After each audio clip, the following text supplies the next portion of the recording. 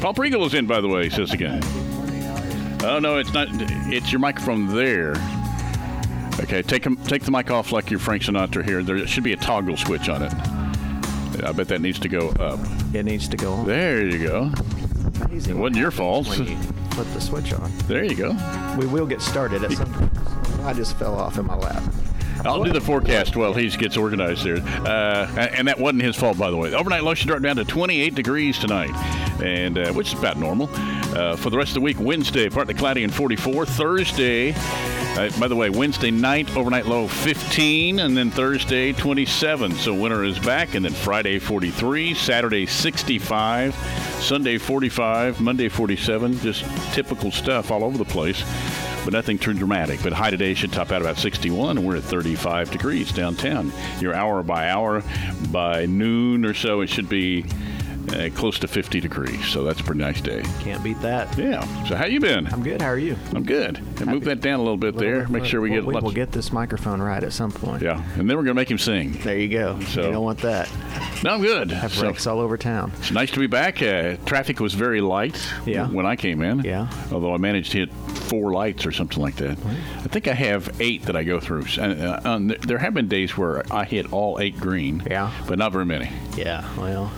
Just kind of depends on the day, I guess. So, but I hit a lot of the red ones today, so I got to read lots of signs and stuff. So, anyway, but good to see you off to a new year here. Yes, so, Happy New Year. I think last time I saw you was you were speaking to City Council, I believe. Probably, yeah. It seems like I do that quite a bit. And you just were you giving them an update on where you've been and where you're going? Is that basically what you do when you do that?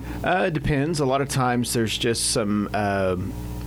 We have so much going on with grants and in and out, and then of course you have to go for example, when we go for a grant through the FAA or wherever, we have to first get council blessing to do that. We do that through a resolution, and all that does is it allows the council time to review that measure and make sure that from the city's perspective, because for example, a lot of our grants that we get are 90%. 10%. So you get 90% funded by the federal government, and then 10% is local. Well, the last thing we want to do is obligate ourselves for that 10% and not have that 10% available. And give us a typical size of a grant. That would vary. That's probably not fair. The typical size, I'm going to be honest with you, typically $1-2 million a year, but Stillwater has been very fortunate over the last 4 years or so. We're getting, this grant that we've gotten, this multi-year grant we've gotten for our apron, which we're just starting the final phase, is over $6 million a year. And so when you say the 10%, you're asking them for a $600,000 commitment. Usually, right? Yes. Okay. Now, we've been very fortunate over several years. The last 2. So we've had 3 phases of the apron. The first phase, which was our north phase, it was the pure 90/10% break. And so that was back 3 years ago. And then the south apron, which was our next phase, just happened to fall during Corona. And part of this Corona relief bill that went out, the CARES Act, paid for 100% of that grant as part of the relief. Same for the center. So the center we just started is also at 100%. So we've been very fortunate. We couldn't have asked for, obviously we don't like COVID and we don't like those negative impacts, but in terms of the federal relief part, we really lucked out on timing because we ended up getting our 10% match covered for 2 substantially large grants. And so, but typically it's a 90-10 split. That's just your federal government deal. And so I'm not sure, last time I was there, I'm there so much I don't remember what the last one was, but we're preparing already for our, we're in FY, I guess it would be 22 for the government. The federal government cycle starts a little bit later than our city government fiscal year. And so we've got about $1 million coming this year through our what we call our entitlement grant every year because of our commercial air service. We get $1 million on top of if there's any discretionary. Is that earmarked for particular things, or do you make the choice? It has to be. Obviously, we have to plan it out, and so we have enough needs for the next 10 years that money is going to be planned out. But for this upcoming fiscal year, we're we've got the master plan, which was divided into 2 years, funding-wise, and so the back half of that's going to be funded, and so that's about a 2-year process, anyways. And so it's just going to fill in the back part of it. We're also got about almost $500,000 to buy 2 new snow brooms. Our current snow brooms that we use, which are the big. The last time I asked you to describe a snow broom, I'd never asked you to guess that before. Well, they're just really large pieces of equipment. They're truck or tractor pulled, but they're self-contained. They have a motor. They have big old wide, I think they're 14-foot brushes, and then they have a blower on the back. Ours are 1988 models. They were actually retired from Tulsa International Airport and then gifted over to Bartlesville, where ConocoPhillips used them. They retired them, and then we bought them. So they're twice retired. We bought one for parts and one to use, and our magicians at our city garage were able to get the second one running. And of course, as we know, the last 2 years we've had a pretty significant winter, and so we've really needed them. And so how much is a new snow broom? They are roughly anywhere between $285,000 and $300,000 a piece, and so we're hoping to be able to get 2 this year. We're going to see where bids come in. We're preparing here in the next probably 2 months. We'll go out to bid. We won't get them for this season, and we knew that, but we'll get those. Those are probably our biggest things we're looking forward to. And then the other part of that $1 million is going to go towards some electrical upgrades. Over the years, we've been working to change over our airfield lighting to LEDs, and so we've gotten all the airfield except for the main runway, and so this will transition the main runway to LEDs. It'll also, we've got some other needs that some regulators that are 20, 30 years old that need to be replaced, and the new beacon, our current beacon is original to the airport, 1940 something. In fact, it's so old, it got hit by lightning a couple of years ago, and when the electrician came out, they said, "You realize that the wire is paper coated?" And we're like, "No." And so it's really on its last leg, and it's an essential piece of an airport, obviously, so pilots can see where the airport is. So the beacon is 70 years old, over 70 years old. Yes. Yeah. You can't say you're not getting the most out of your stuff, 80 Paul. years old, 1940-ish, so almost 80 years old, yeah. So yeah, it's well past due to replace that, and so there's just a lot of those little electrical things that add up. For example, there's a strobe system at the end of the runway that just marks the end of the runway. It's called the runway end identifying lights. It's just strobe lights, right? Sequence strobe lights, so that in foggy or dense weather, the pilots can say, "Oh, there's the threshold of the runway." Those went out last year. They're $25,000 to replace.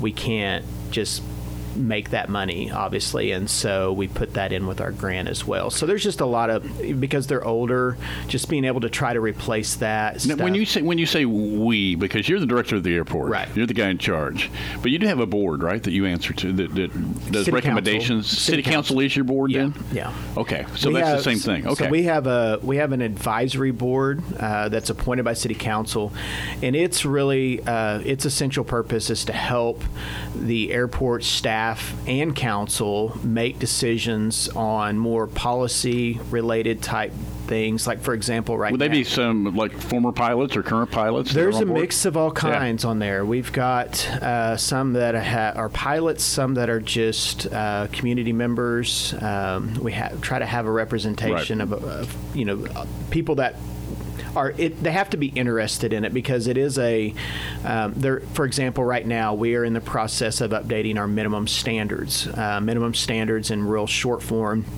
is for commercial activity that comes in. So whether you're a fixed-based operator that wants to come in and fuel and service aircraft, or a mechanic shop, or a flight school, what the whole purpose of minimum standards is you want everybody to have a fair and equitable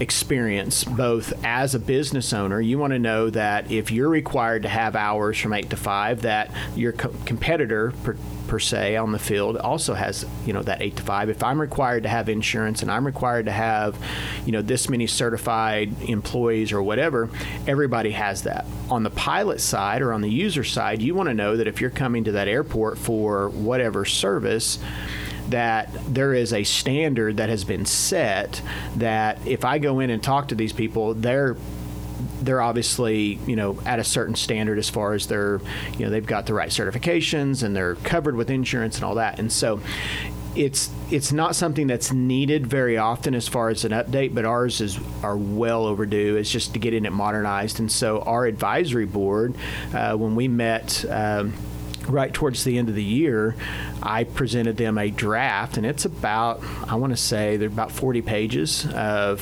standards, and then I've asked them to kind of look over it. When we meet in February, we'll get a draft ready. We'll put it out for public comment.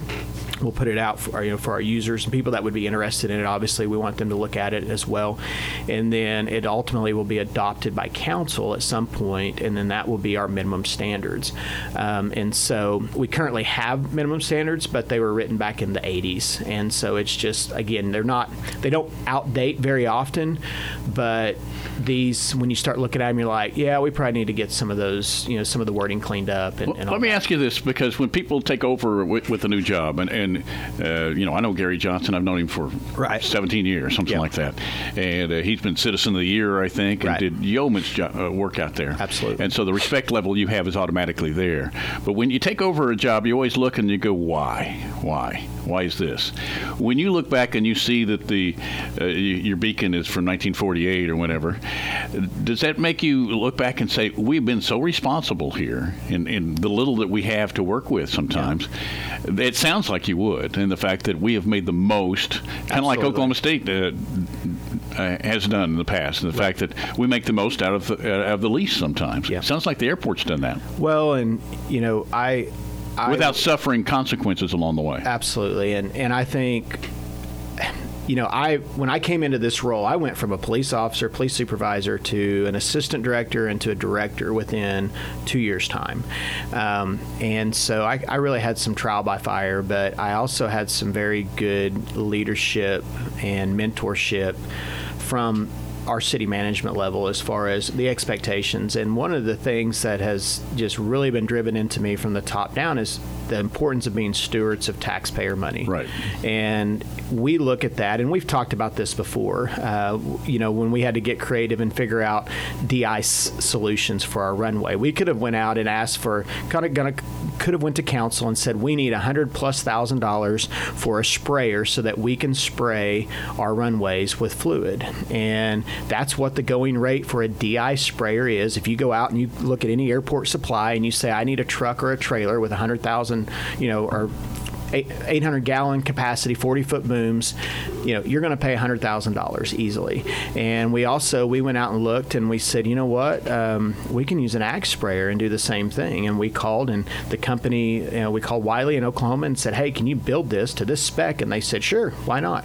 And for $12,000, we got a sprayer that we've now used for 3 years. It works flawlessly. If it breaks, if part of it breaks, we can either call Wiley and they ship us a part, or we go down to the mill and buy the parts down there. And so it's not every day that you're able to do that, but it's great when we are. Let me ask you this. Do you think your background in another department sometimes is beneficial to you? Oh, absolutely. Because I really admire the fact that when you're working on okay, how can we save here and get the same thing done? Yeah. Because people from different worlds, are from different worlds, and it's like, well, just write a check. Right. And they have no idea where that money comes from and how hard that money is to come by. Absolutely. And the one thing you've talked about was also when you're talking about your luggage rack, right? Okay, yep. How are we going to do this? Yep. Well, rather than spend however much it was, you spend a portion of that. Right. And I think that's good to get out there, because we do want people who are stewards of money, like we would be in our own house. And we instill that from the top down within our department. And in fact, sometimes I have to remind my supervisors, because they'll come in and we kind of have a standing deal. If you come in with a problem, have a solution as well. Don't, obviously if they just are lost, we're going to help them get through it. But a lot of times my supervisors will come in and they'll say, hey, we've got this issue. We'll look at it, and they'll usually present me a couple of options. And sometimes I have to remind them, because on the other thing, I think one of the big things that we get into is deferred maintenance issues, and we've had some pretty strenuous budget cycles over the last 10 or 20 years with the city, and so there were times and there was cultures before that let's just get it through till the next right. budget year, and sometimes that fix lasted 2 years, sometimes it's lasted 10 years, and so you applaud those efforts to at least what we thought was going to be a temporary has lasted a little bit longer than what we thought. But at some point you've kind of got to strip it all back and just go back and do it right, the way it needs to be. And so sometimes it sounds like you got a combination, because you're talking about doing that on whether it's the broom or whatever right. it is. And sometimes we just have to look at, and those are some of the tougher decisions to make sometimes, because you get into, well, it's going to cost $1,500 to fix this, whatever this is, and it could last you a year, or you can spend $4,000 and get it completely done right, and it's going to last you for 10. Well, if you've got the money to do it, that's the big question, is do you have the funds to do it? But usually we're going to opt to just go ahead and get it done right if we can, because that's going to be our longest term benefit. Sometimes you just got to do what you got to do to get by. I'll tell you, I've been gotten a lot of support. Anytime I've ever had to go to city management and say, hey, we've got this issue, we need to really resolve this. We get the pencil out and we start looking at accounts and, start scrubbing things down. And there's been some times where you just have to, take something out of one account and move it to another, and you just sacrifice in one area, but it's usually for the better good of the whole department. So it almost puts you in line if there's an opening down the road for, which there is, for city council. Because what you're describing is how we do our roads and everything else. I mean, okay, do you do it right?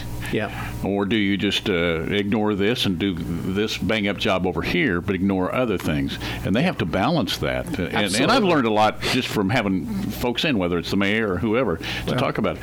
Or Monty Carnes or whoever it is talking about. Monty, he's heavily involved in our area as well. Monty's our city engineer, director of transportation. And so because of his vast knowledge going back 30-plus years in this industry, he is very instrumental in helping guide us, because we have a lot of that, even though it's runways and taxiways. But it's similar, it's all spec driven, and it's just because the specifications are from the FAA. They're, cement has certain characteristics, and he knows that like the back of his hand. But I'll tell you, we've really leaned on him hard, particularly in the pavement management side of things. And I know I sit on a couple of committees with the chamber and stuff. One of them, the infrastructure committee, and he's given several presentations about, the pavement management program and the scores, and why we will continue to go back to, let's say, one roadway,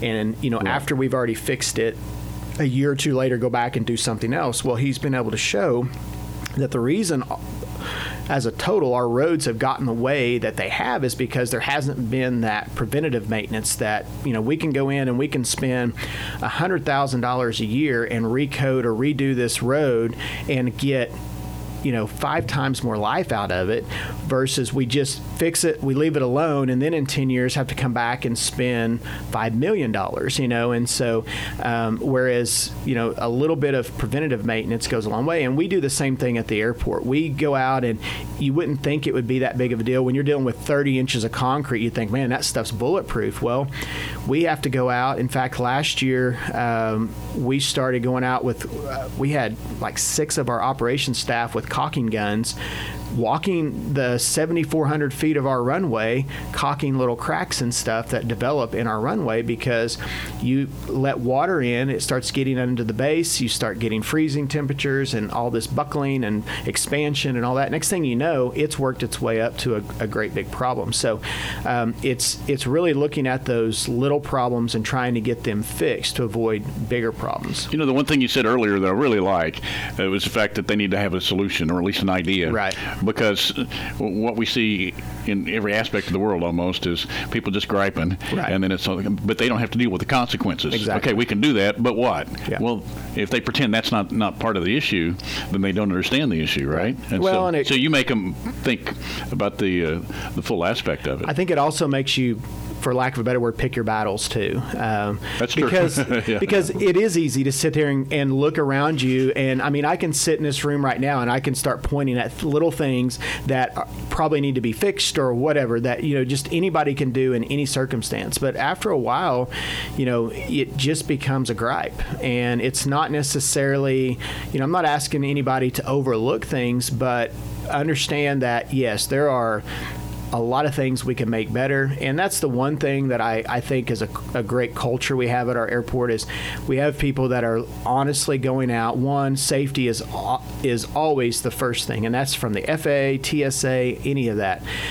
They're always looking around, making sure that what we have going on is safe because there's very, very little room for error in the sky. When you get in the sky and something goes bad, you come down hard and you don't usually fare very well. And so anything we can do in our level to make sure that the rest of the flight experience is where it needs to be that's paramount, and that's priority one. But just being able to go back and I've told our staff this in meetings, and we try to just maintain this culture is we have nothing's beneath us. That's my number one thing, and that's just meaning if you're we don't use the term it's not my job. Last week every year I have to go through recertification for security stuff at my own airport. It's kind of, I have one of my employees have to walk me through and make sure I know how to do security sweeps at the airport and all this other stuff. It's just an annual certification everybody has to go through. It's, a little bit of training and a walkthrough. I was doing my walkthrough and one of our toilets was clogged. And I went in, got the plunger, went in, fixed it, and they're like, oh, we can call someone to do it. I was like, no, I've got this. It's not that I'm trying to showboat anybody, but that is exactly what I want everyone to do.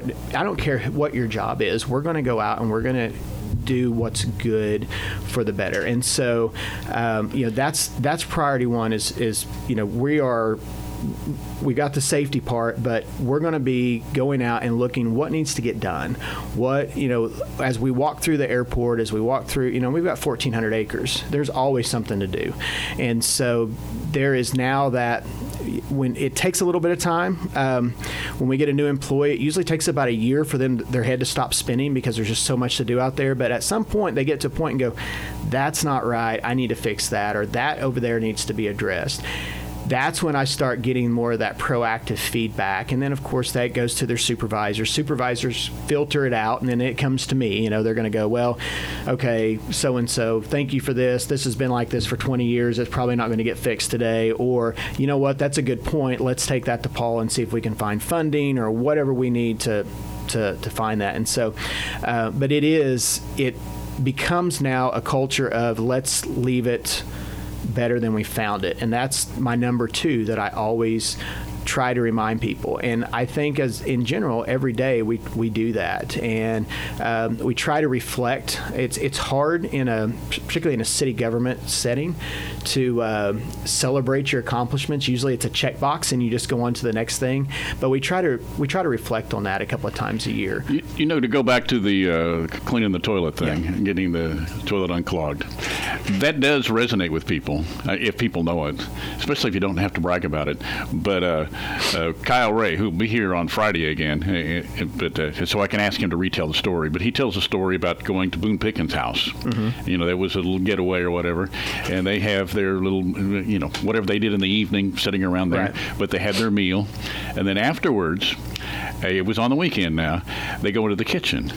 And Boone Pickens tells Kyle, "I'll wash, you dry." Awesome. Yeah. And so they sit there, and they didn't have a lot. I think they just had dessert or something like that. But they washed the dishes, and Boone Pickens washed the dishes. There you go. Well, that's something he always remembered, right? Yep. Because you're setting the example. You're never too good for whatever the chore might be. So, and I'm sure he had people who could do the dishes. Well, and I think I've told this story here, but one of the guys that works for me, I met at a national conference. Met him twice. He was actually from another university. We'll just call it the Crimson one down south.